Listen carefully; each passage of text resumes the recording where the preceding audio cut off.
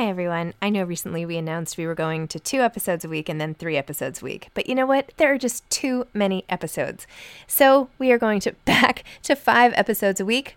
Still a reduction from 7, but there were just too many interviews scheduled, and I didn't want to make all the authors wait for too long. So I hope you can keep up with me. Listen to 1 a week as you're on your way to work or on your way home or putting your kids to bed or whatever it is you're doing. Moms Don't Have Time to Read Books, now 5 times a week. Burrow's furniture is built for the way you live. From ensuring easy assembly and disassembly to honoring highly requested new colors for their award-winning seating, they always have their customers in mind. Their modular seating is made out of durable materials to last and grow with you. And with Burrow, you always get fast, free shipping. Get up to 60% off during Burrow's Memorial Day sale at burrow.com/ACAST. That's burrow.com/ACAST. burrow.com/ACAST. Hiring for your small business? If you're not looking for professionals on LinkedIn, you're looking in the wrong place. That's like looking for your car keys in a fish tank. LinkedIn helps you hire professionals you can't find anywhere else, even those who aren't actively searching for a new job but might be open to the perfect role. In a given month, over 70% of LinkedIn users don't even visit other leading job sites. So start looking in the right place. With LinkedIn, you can hire professionals like a professional. Post your free job on linkedin.com/people today. Millions of people have lost weight with personalized plans from Noom. Like Evan, who can't stand salads and still lost 50 pounds. Salads generally for most people are the easy button, right? For me, that wasn't an option. I never really was a salad guy. That's just not who I am. But Noom worked for me. Get your personalized plan today at Noom.com. Real Noom user compensated to provide their story. In 4 weeks, the typical Noom user can expect to lose 1 to 2 pounds per week. Individual results may vary.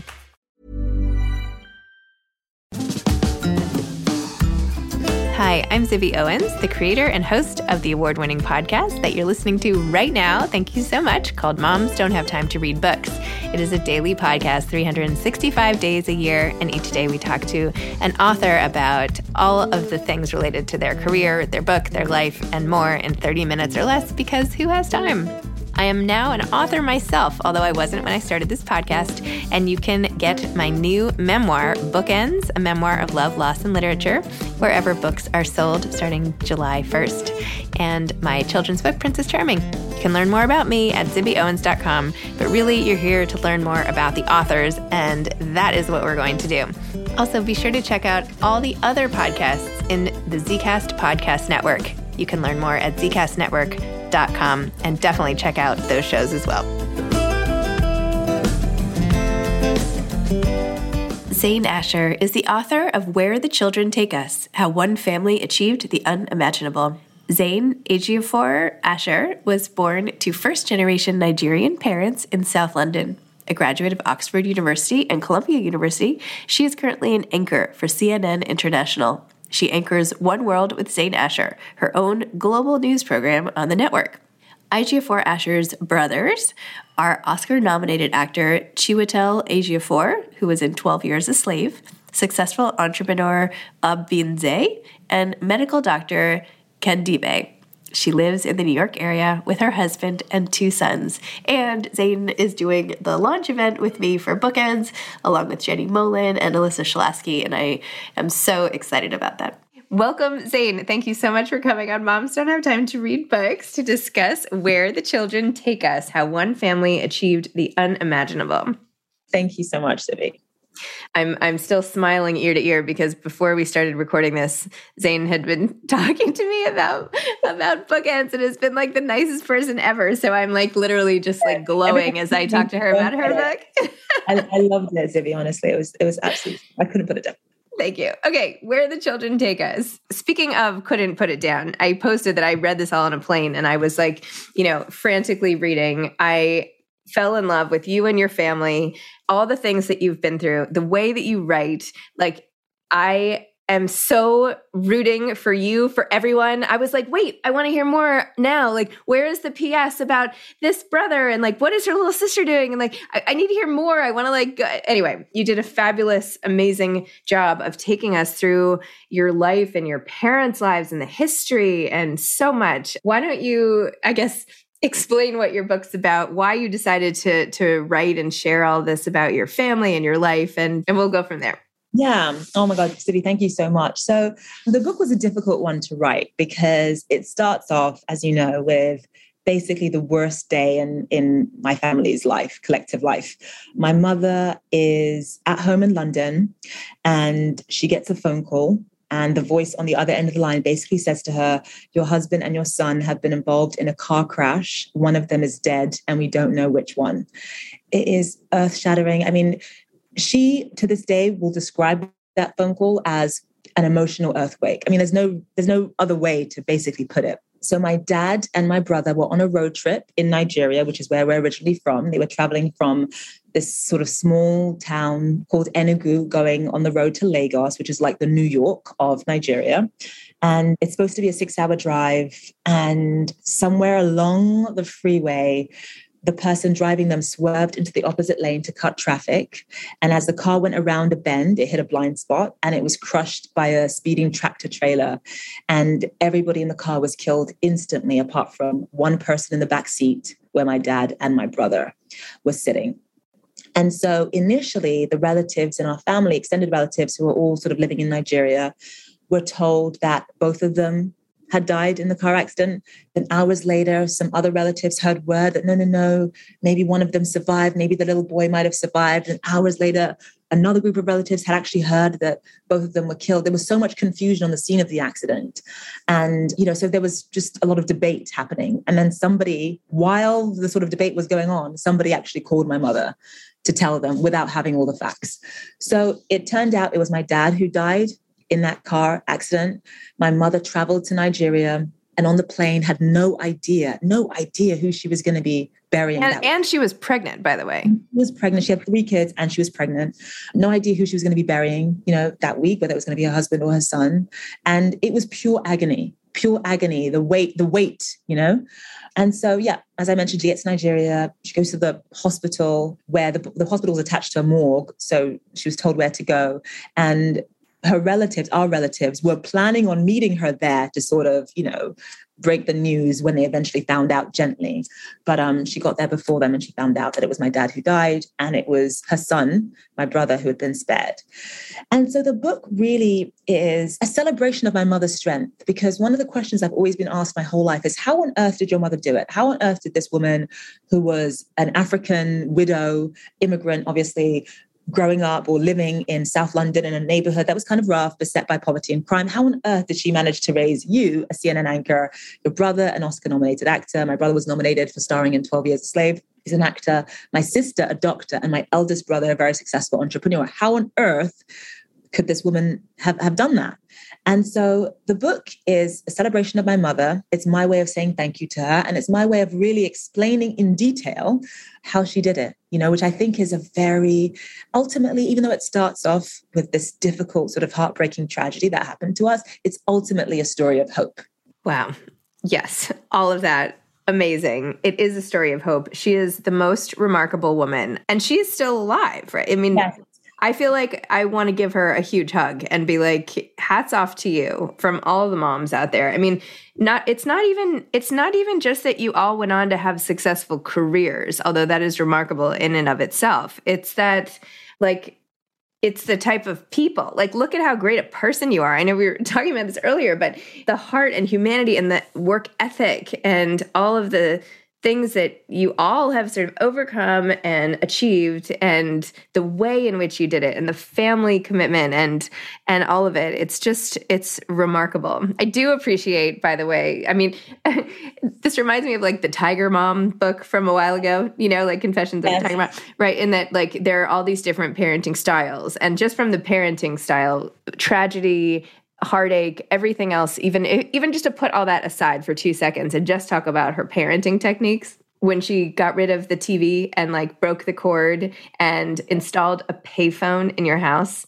I mean, this is no joke. Wait, talk a little bit about, and she was determined to get you into Oxford. And by the way, there was one line, I'm sorry, I'm all over the place because I'm so excited about all the stuff in this book. Let me see if I can find the passage, but there's one passage where every time she was concerned about behavior or anything, there was no punishment. She just like drove you back to Oxford to see what you could have. It was so, right? Yes. So I would say that, just to sort of backtrack a little bit, it was very, very hard for us after we got home to London after my dad's funeral. Yes. It was, my mom would sort of... And I should say, I am so sorry. I shouldn't have jumped right into that. The tragedy that happened and all of the details surrounding it and the aftermath and all of it was so heartbreaking to read. So heartbreaking. And it was so visual. I feel like I was in that room. I feel like I could see your little brother in the bed, who, by the way, I did not realize was going to become the actor nominated. I didn't realize that whole thing at all until like you reveal it in the book. Anyway, I'm very sorry for all that you've been through and your mom's been through and your whole family. So, oh my gosh, Sibby, thank you for the kind words. So yeah, it was really difficult after we got back from London, because what basically happened is that my mom was unable to parent. She was in such shock, and she was in, as I mentioned, just such a state of deep, deep emotional agony and pain and trauma that she would essentially lock herself in her bedroom for hours at a time. And just all we would hear as little kids was screaming and crying and screaming and crying on the other side of the door. And so we didn't really have a mother or a father for quite a while, is what it felt like. And my eldest brother, who was 14 when my dad passed away, that's a really difficult age anyway for a boy, because you're transitioning from boyhood to manhood. That is the time when you need a father figure. He got kicked out of school, and he used to be a sort of straight A student. He got kicked out of school, started hanging out with the wrong crowd, was sort of consumed by the streets, and that was a bit of a wake-up call for my mom, because after that, she sort of realized, my gosh, I need to get my family back on track. I mean, as an immigrant coming from Africa, the only reason why you moved to, or the main reason I should say, why you moved to the United States or to the UK is so that your kids can have a better education, to give your kids a better life. And so to not just have her husband pass away in this horrific way, but to have her oldest son, who is a very, very bright young boy, get kicked out of school, that was a big wake-up call for my mom. Yep. And so my mother began, and this is, the sort of meat of the book, she began to sort of implement very sort of clear structure and routine to keep us focused on schoolwork, to keep us focused on anything besides the empty chair at the dinner table, and to keep my eldest brother away from the streets. And one of the first thing that she did was a family book club. Oh, that's right. I meant to talk about that first. I love the family book club. That was a genius idea. The family book club, I was only 5 years old at the time, so it was really designed for my oldest brothers. And she would basically give them texts or books to read, usually the classics. So we're thinking, Mark Twain, Rudyard Kipling, and they would have to sort of discuss it at the dinner table every Friday night. When I got a little bit older, she asked my teacher for my school syllabus for the year. And she would look down my school syllabus. This is when I was like sort of 7, 8 years old. And she would figure out what I was going to be learning in school in maybe a month or 2 months. And she would teach it to me ahead of time beforehand, so that by the time I learned it in school, by the time the teachers taught it in school, I'd already mastered it and I already knew it inside out. And of course... And she was coming home from her job 14 hours a day on her feet at the pharmacy that she owned. Yeah. And come home and do this with you for 3 hours at night. I mean, this is amazing. Yeah, and it changed my life, because even at the age of 7, I could understand for the first time that what you put into something is what you get out of it. And by knowing everything that the teachers were teaching already, because my mother sort of secretly taught me ahead of time, it meant that the teachers started treating me a lot differently. I became this role model for my entire class. I became, we weren't graded at age 7, but it would be the equivalent of basically a straight A student. And, anytime there were sort of awards to give out to the kids or whatever, my name would always come up as number 1. And it sort of fueled my desire to go home and do that again and learn in advance again with my mom. And one of the other things she did was what sort of we refer to as the 8-hour rule as we were coming up, which was, she would make us divide our day into 3 equal parts. So obviously there's 24 hours in a day. And so she would make us divide it into 3 parts of 8 hours each. And she would say, right, 8 hours to be spent sleeping, 8 hours to be spent in school, and the last 8 hours of your day should be spent working towards your dreams. Because her whole philosophy was that, listen, everybody generally sleeps for 8 hours. everybody generally, either is in school or at work for 8 hours, obviously, if they're lucky enough to just have one job. So the only thing that can ever set you apart in life, the only thing that can ever distinguish you from the next person is how you spend the last 8 hours of your day. And that, again, sort of translated through high school for me. It really changed our work ethic. And, my mother, who was solely motivated in the early days by, just keeping my oldest brother out of trouble, ended up with all of these sort of amazing sort of parenting, philosophies that really changed our family's life and allowed us to live up to our highest potential. And then we can get to the Oxford stuff.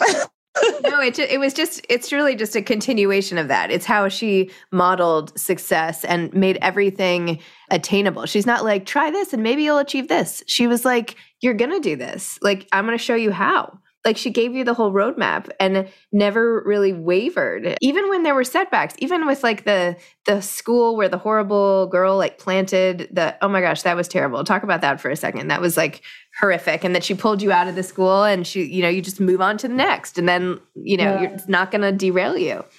Yeah. I mean, so my mom grew up in Nigeria, right? So in Nigeria, everyone is Black. So skin color is not a thing. Nobody talks about race. Nobody talks about skin color. It's just not even brought up. So when she came to England and she moved to England in the 1970s, it's really difficult for her to experience racism. And England in the 1970s was sort of like, there were sort of posters put up saying, keep England white, And so for somebody who had never understood the concept of like race and skin color, that was really difficult because she'd grown up surrounded by Black in a country where everyone was Black, everybody was generally, African, and race was just not something that anyone cared about, talked about, whatever. So when we sort of grew up, each of us, my siblings and I, did experience racism at different times. And it was very hard for her to navigate or understand how to sort of give us advice. She came up with a few strategies, but as you point out, there was a point where I went to a school, and it was a boarding school that I went to briefly. And the kids basically, oh my gosh, it's so difficult to talk about now, but one of the other girls, she had a money box that went missing. And up until this point, all the other kids were really nice to me. They were really nice. And, they knew that I was originally from Nigeria, and they asked all sorts of questions about Nigeria. I was kind of like, as one of the few Black girls, I was kind of like a curiosity. Mm-hmm. But when the money box went missing, things started to change for me very, very quickly. And we had this sort of one afternoon whereby the nuns at the school would take each child up to their dorm room to check their drawers for this missing money box while a nun looked on.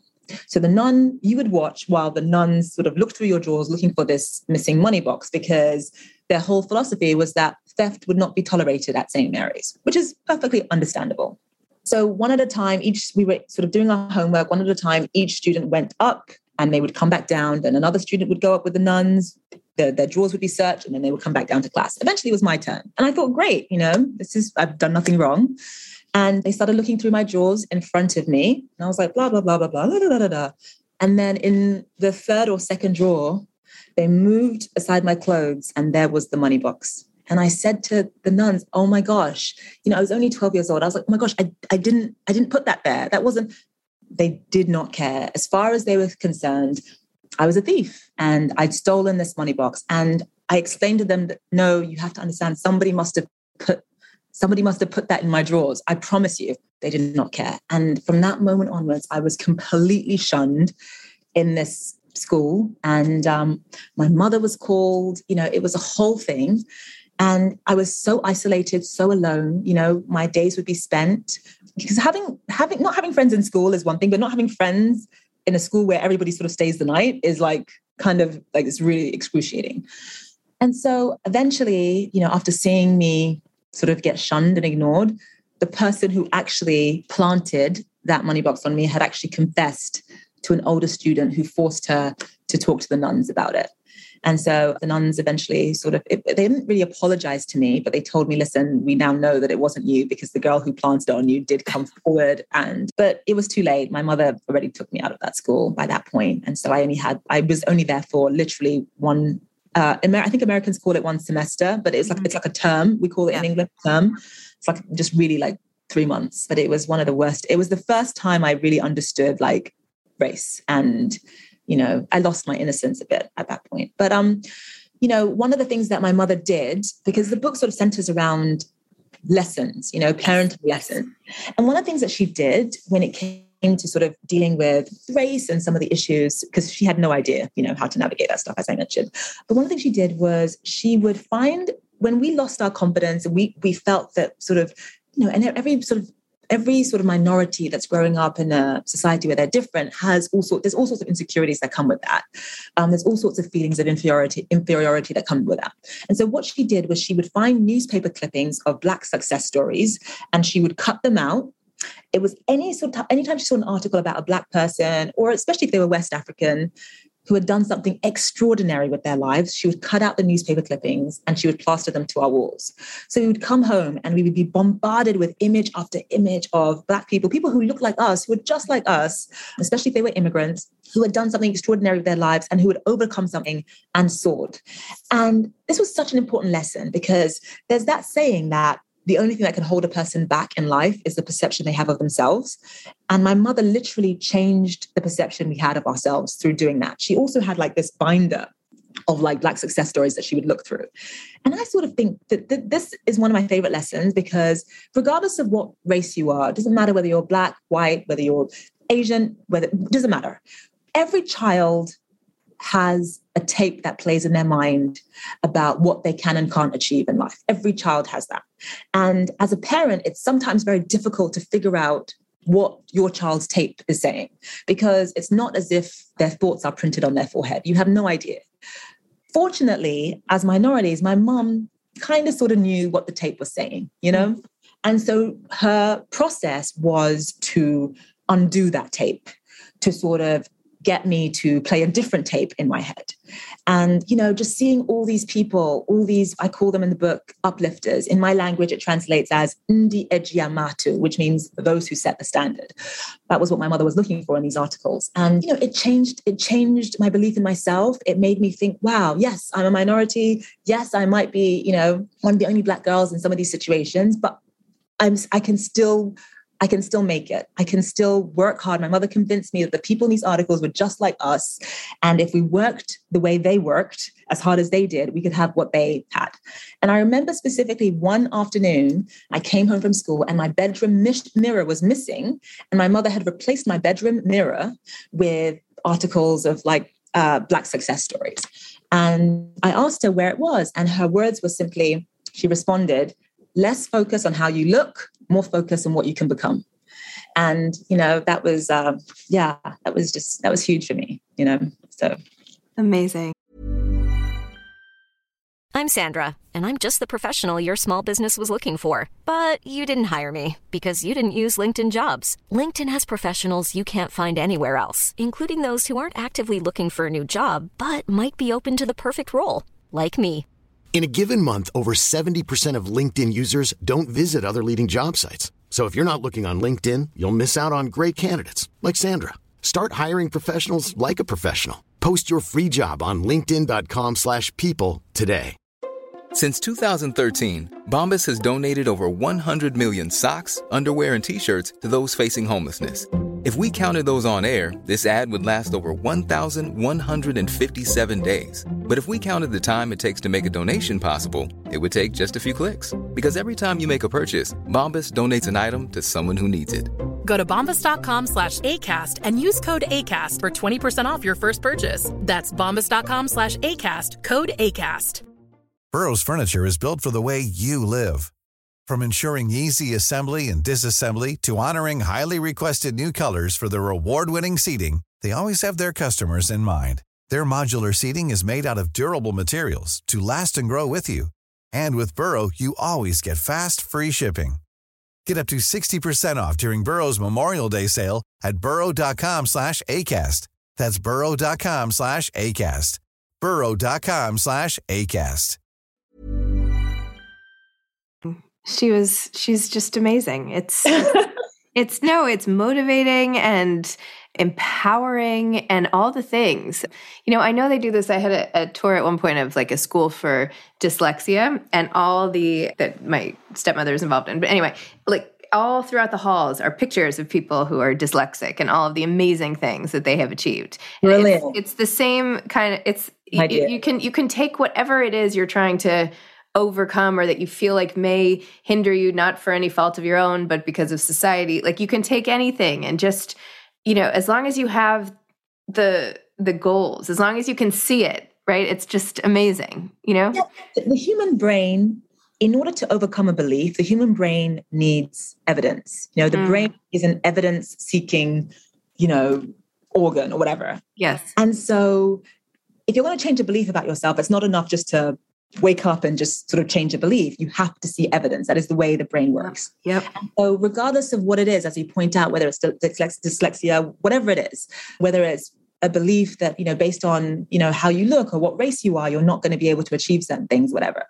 Once the brain sees evidence that that is not the case, that's how the brain begins to undo those beliefs. I don't know how on earth my mother knew that, like intuitively, but, you know, anyway, I'm just going to cry thinking about my mother because she's just all the things that she did, you know, and some of them were quite extreme. You know, you brought up the Oxford thing, which is kind of nuts. So basically my mom, you know, like a lot of immigrants, believed that getting her children or her children going to, you know, a university like Oxford or Cambridge or the American equivalent, Harvard, Yale, Princeton, or whatever, would be the ticket to a better life. That is what, as an immigrant, I think a lot of immigrants, you know, have similar beliefs. And in England, it is a classist society. It's a system that is very much based on class. And that sometimes means that it's quite difficult when you're born into a certain situation to be able to move up. Mm-hmm. Very rigid in that sense. And so there are only a handful of things that can help you move up in terms of your socioeconomic status. And one of those things is going to a very, very, very good school, if you are an immigrant especially.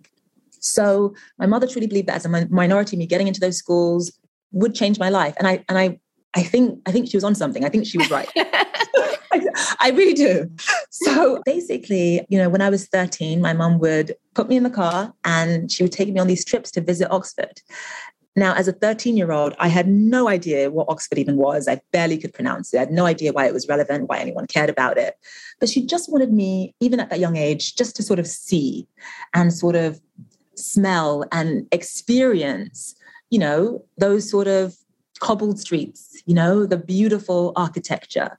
Again, and it had the similar idea to sort of, you know, plastering articles on the wall of Black success stories. But the idea was just so that I could just gradually start to believe that I could actually one day maybe see myself there.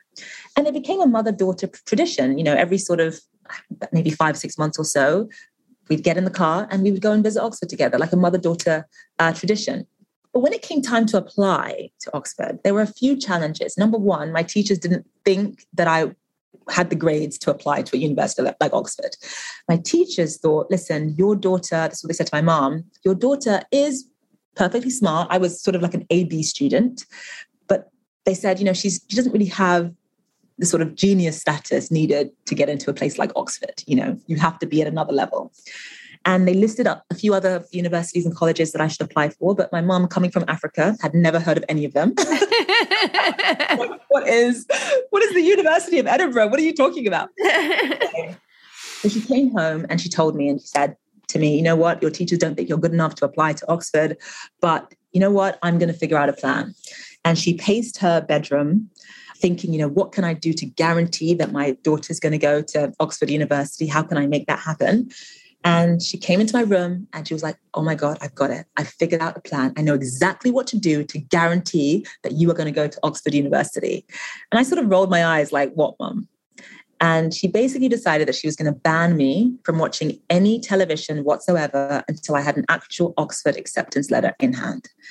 And of course, I thought she was nuts, you know, but she was very determined because she felt as though, going back to the 8-hour rule, how a person spends their spare time is critical in terms of what they end up becoming, what they end up doing with their lives. And so, of course, like any sort of teenager, I rebelled. I didn't sort of listen. But eventually, without television, I began to spend all my time on the phone. And I would call boys, I would call anyone, if you can't watch TV, what else is there to do? Okay, this is like the year, 2000 or 1999 or whatever. I would call boys, call all my friends on the phone. And then she'd realized that I was basically replacing one distraction for another. And she said, I'm going to come up with a plan for that too. And one day she came home, it was a Sunday, and she came home with what you would call a residential payphone. I don't know if they exist in America, but in England, you can get these things called residential payphones. They look like normal phones, but they have a slot on one side for coins. And you can find them in like doctor's offices. And they're not expensive. And she brought home literally a payphone. And she said to me, you can use the phone all you want, but you're going to have to pay for it yourself. And so she completely eliminated all distractions and created an environment whereby I had nothing else to do but study. And of course, I rebelled. Initially, I would do anything but study. So I'd come in from school, I'd go for a walk, I would, stare out the window, talk to my sister, anything but eventually I actually did begin to study, and I began to sort of read around my subjects and open books and read and etc. And my grades began to improve, so much so that my French teacher stopped my mom and said to ask about, my sudden surge in grades. And my mom explained it was just about eliminating distractions. And my French teacher asked my mother about what to do with her own children.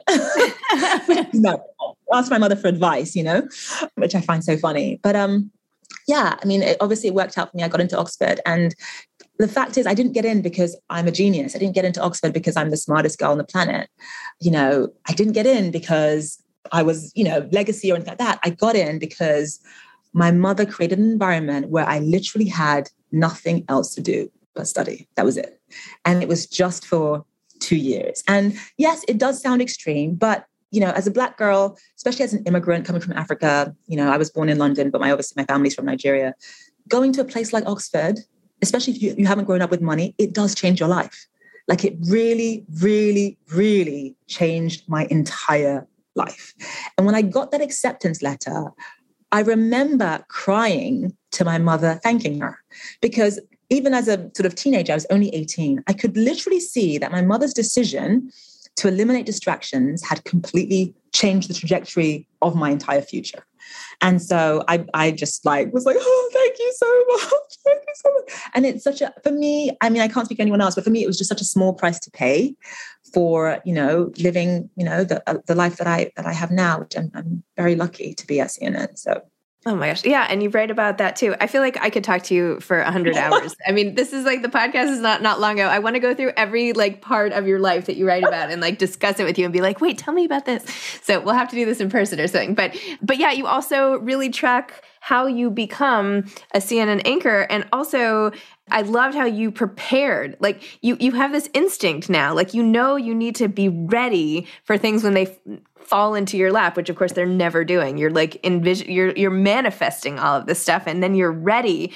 So I'm referring to how you prepared for this interview and the man training you was you're not going to be an anchor. No one's going to ask you to audition for this. And you're like, I'm going to be ready. I'm going to be ready no matter what happens. And then of course it happens and you were ready and you knock it out of the park. And now look at you. It's amazing. It's just the most inspirational story. Yeah, no. So basically my mother's sort of teaching me to prepare in advance. When she went through my syllabus when I was 7 years old and she looked at what I was going to be learning and she taught me ahead of time so that, by the time I came up in school, I already knew it. That I thought was genius. And I applied that to my adult life as well.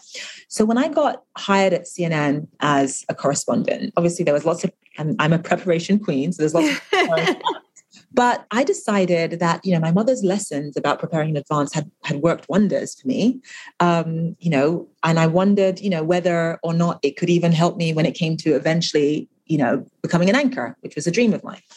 And so even though I'd only been at CNN it was less than a year, several months, but less than a year, I decided that I wanted to start preparing to anchor. And even though there were no anchor positions open, people once you get an anchor position at CNN, you generally don't leave. It's such a great job. And even though no one had asked me to anchor, I decided to find the talent coach. CNN employs these talent coaches, full time. And I went to one of them and I said, listen, I would like you to train me to be an anchor. And he looked at me weirdly because he was like, you haven't been in the company that long. Has anyone asked you to anchor? I said, no. And he said, well, why do you want to be trained? There aren't even anchor positions available. And I said, I want to be trained just in case. So good. Just in case one day, an anchor position opens up. I just want to be ready. I'm a firm believer that the issue isn't whether or not your opportunities come. The issue is whether you're ready when your opportunity comes. That's the big thing. So he began to train me, and several times a week after work, we would sit in the studio and we would just practice, and he would make me study some of the domestic anchors, some of whom, of course, household names. And I would look through the scripts and I would study how they ask questions and how to do breaking news and all of that. And then eventually, several months later, I found out that CNN International was looking for anchors, and I threw my hat in the ring. And even though they wanted me to sort of audition or have a screen test, in a few weeks or whatever from the time that I found out, they were sort of nervous because I didn't have that much time to prepare. But what they didn't know is that I'd been preparing for much of that year. Oh my gosh. And so just by being ready and having prepared all those months with that talent coach, when the opportunity arose and when there was an anchor position available at CNN International, I got it because I was ready. I was prepared. Zain, your book, the job opened up. It's so amazing. And we've only scratched the surface on even more amazing, inspiring tips, tricks, stories, all the Nigerian history. I mean, oh my God, I learned so much, I'm embarrassed I didn't even know about. So I am such a huge fan of this book. I love that I got to know you through this book, and here we are now, and it's just amazing. And everybody has to read Where the Children Take Us, How One Family Achieved the Unimaginable. And I can't wait to see you in person in 2 weeks. So yes, I will see you too. Zibby, thank you so much. Thank you. There was so much more to discuss, but okay. Anyway. Interview, loved your book too. Thank you so much. Thank you. Thank you. Thanks for listening to this episode of Moms Don't Have Time to Read Books. Don't forget to follow me on Instagram at Zibby Owens and at Moms Don't Have Time to Read Books. Also sign up for my newsletter at zibbyowens.com and sign up for my virtual book club and meet lots of authors on Zoom every other week. Thanks so much to Steve and Ryan at Texture Sound for the sound editing. And thank you to Morning Moon Productions for providing this fantastic intro and outro music.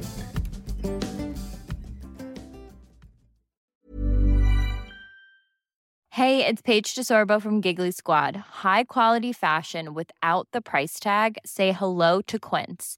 I'm snagging high-end essentials like cozy cashmere sweaters, sleek leather jackets, fine jewelry, and so much more. With Quince being 50 to 80% less than similar brands. And they partner with factories that prioritize safe, ethical, and responsible manufacturing. I love that. Luxury quality within reach. Go to quince.com/style to get free shipping and 365-day returns on your next order. Quince.com/style. Mom deserves better than a drugstore card. This Mother's Day, surprise her with a truly special personalized card from Moonpig. Add your favorite photos, a heartfelt message, and we'll even mail it for you the same day, all for just $5. From mom to grandma, we have something to celebrate every mom in your life. Every mom deserves a Moonpig card. Get 50% off your first card at moonpig.com. Moonpig.com. Hi, I'm Daniel, founder of Pretty Litter. Did you know cats tend to hide symptoms of sickness and pain? I learned this the hard way after losing my cat, Gingy. So I created Pretty Litter, a health monitoring litter that helps detect early signs of illness by changing colors, saving you money and potentially your cat's life. Pretty Litter is veterinarian developed, and it's the easiest way to keep tabs on your fur baby's health right at home. Go to prettylitter.com and use code ACAST for 20% off your first order and a free cat toy. Terms and conditions apply. See site for details.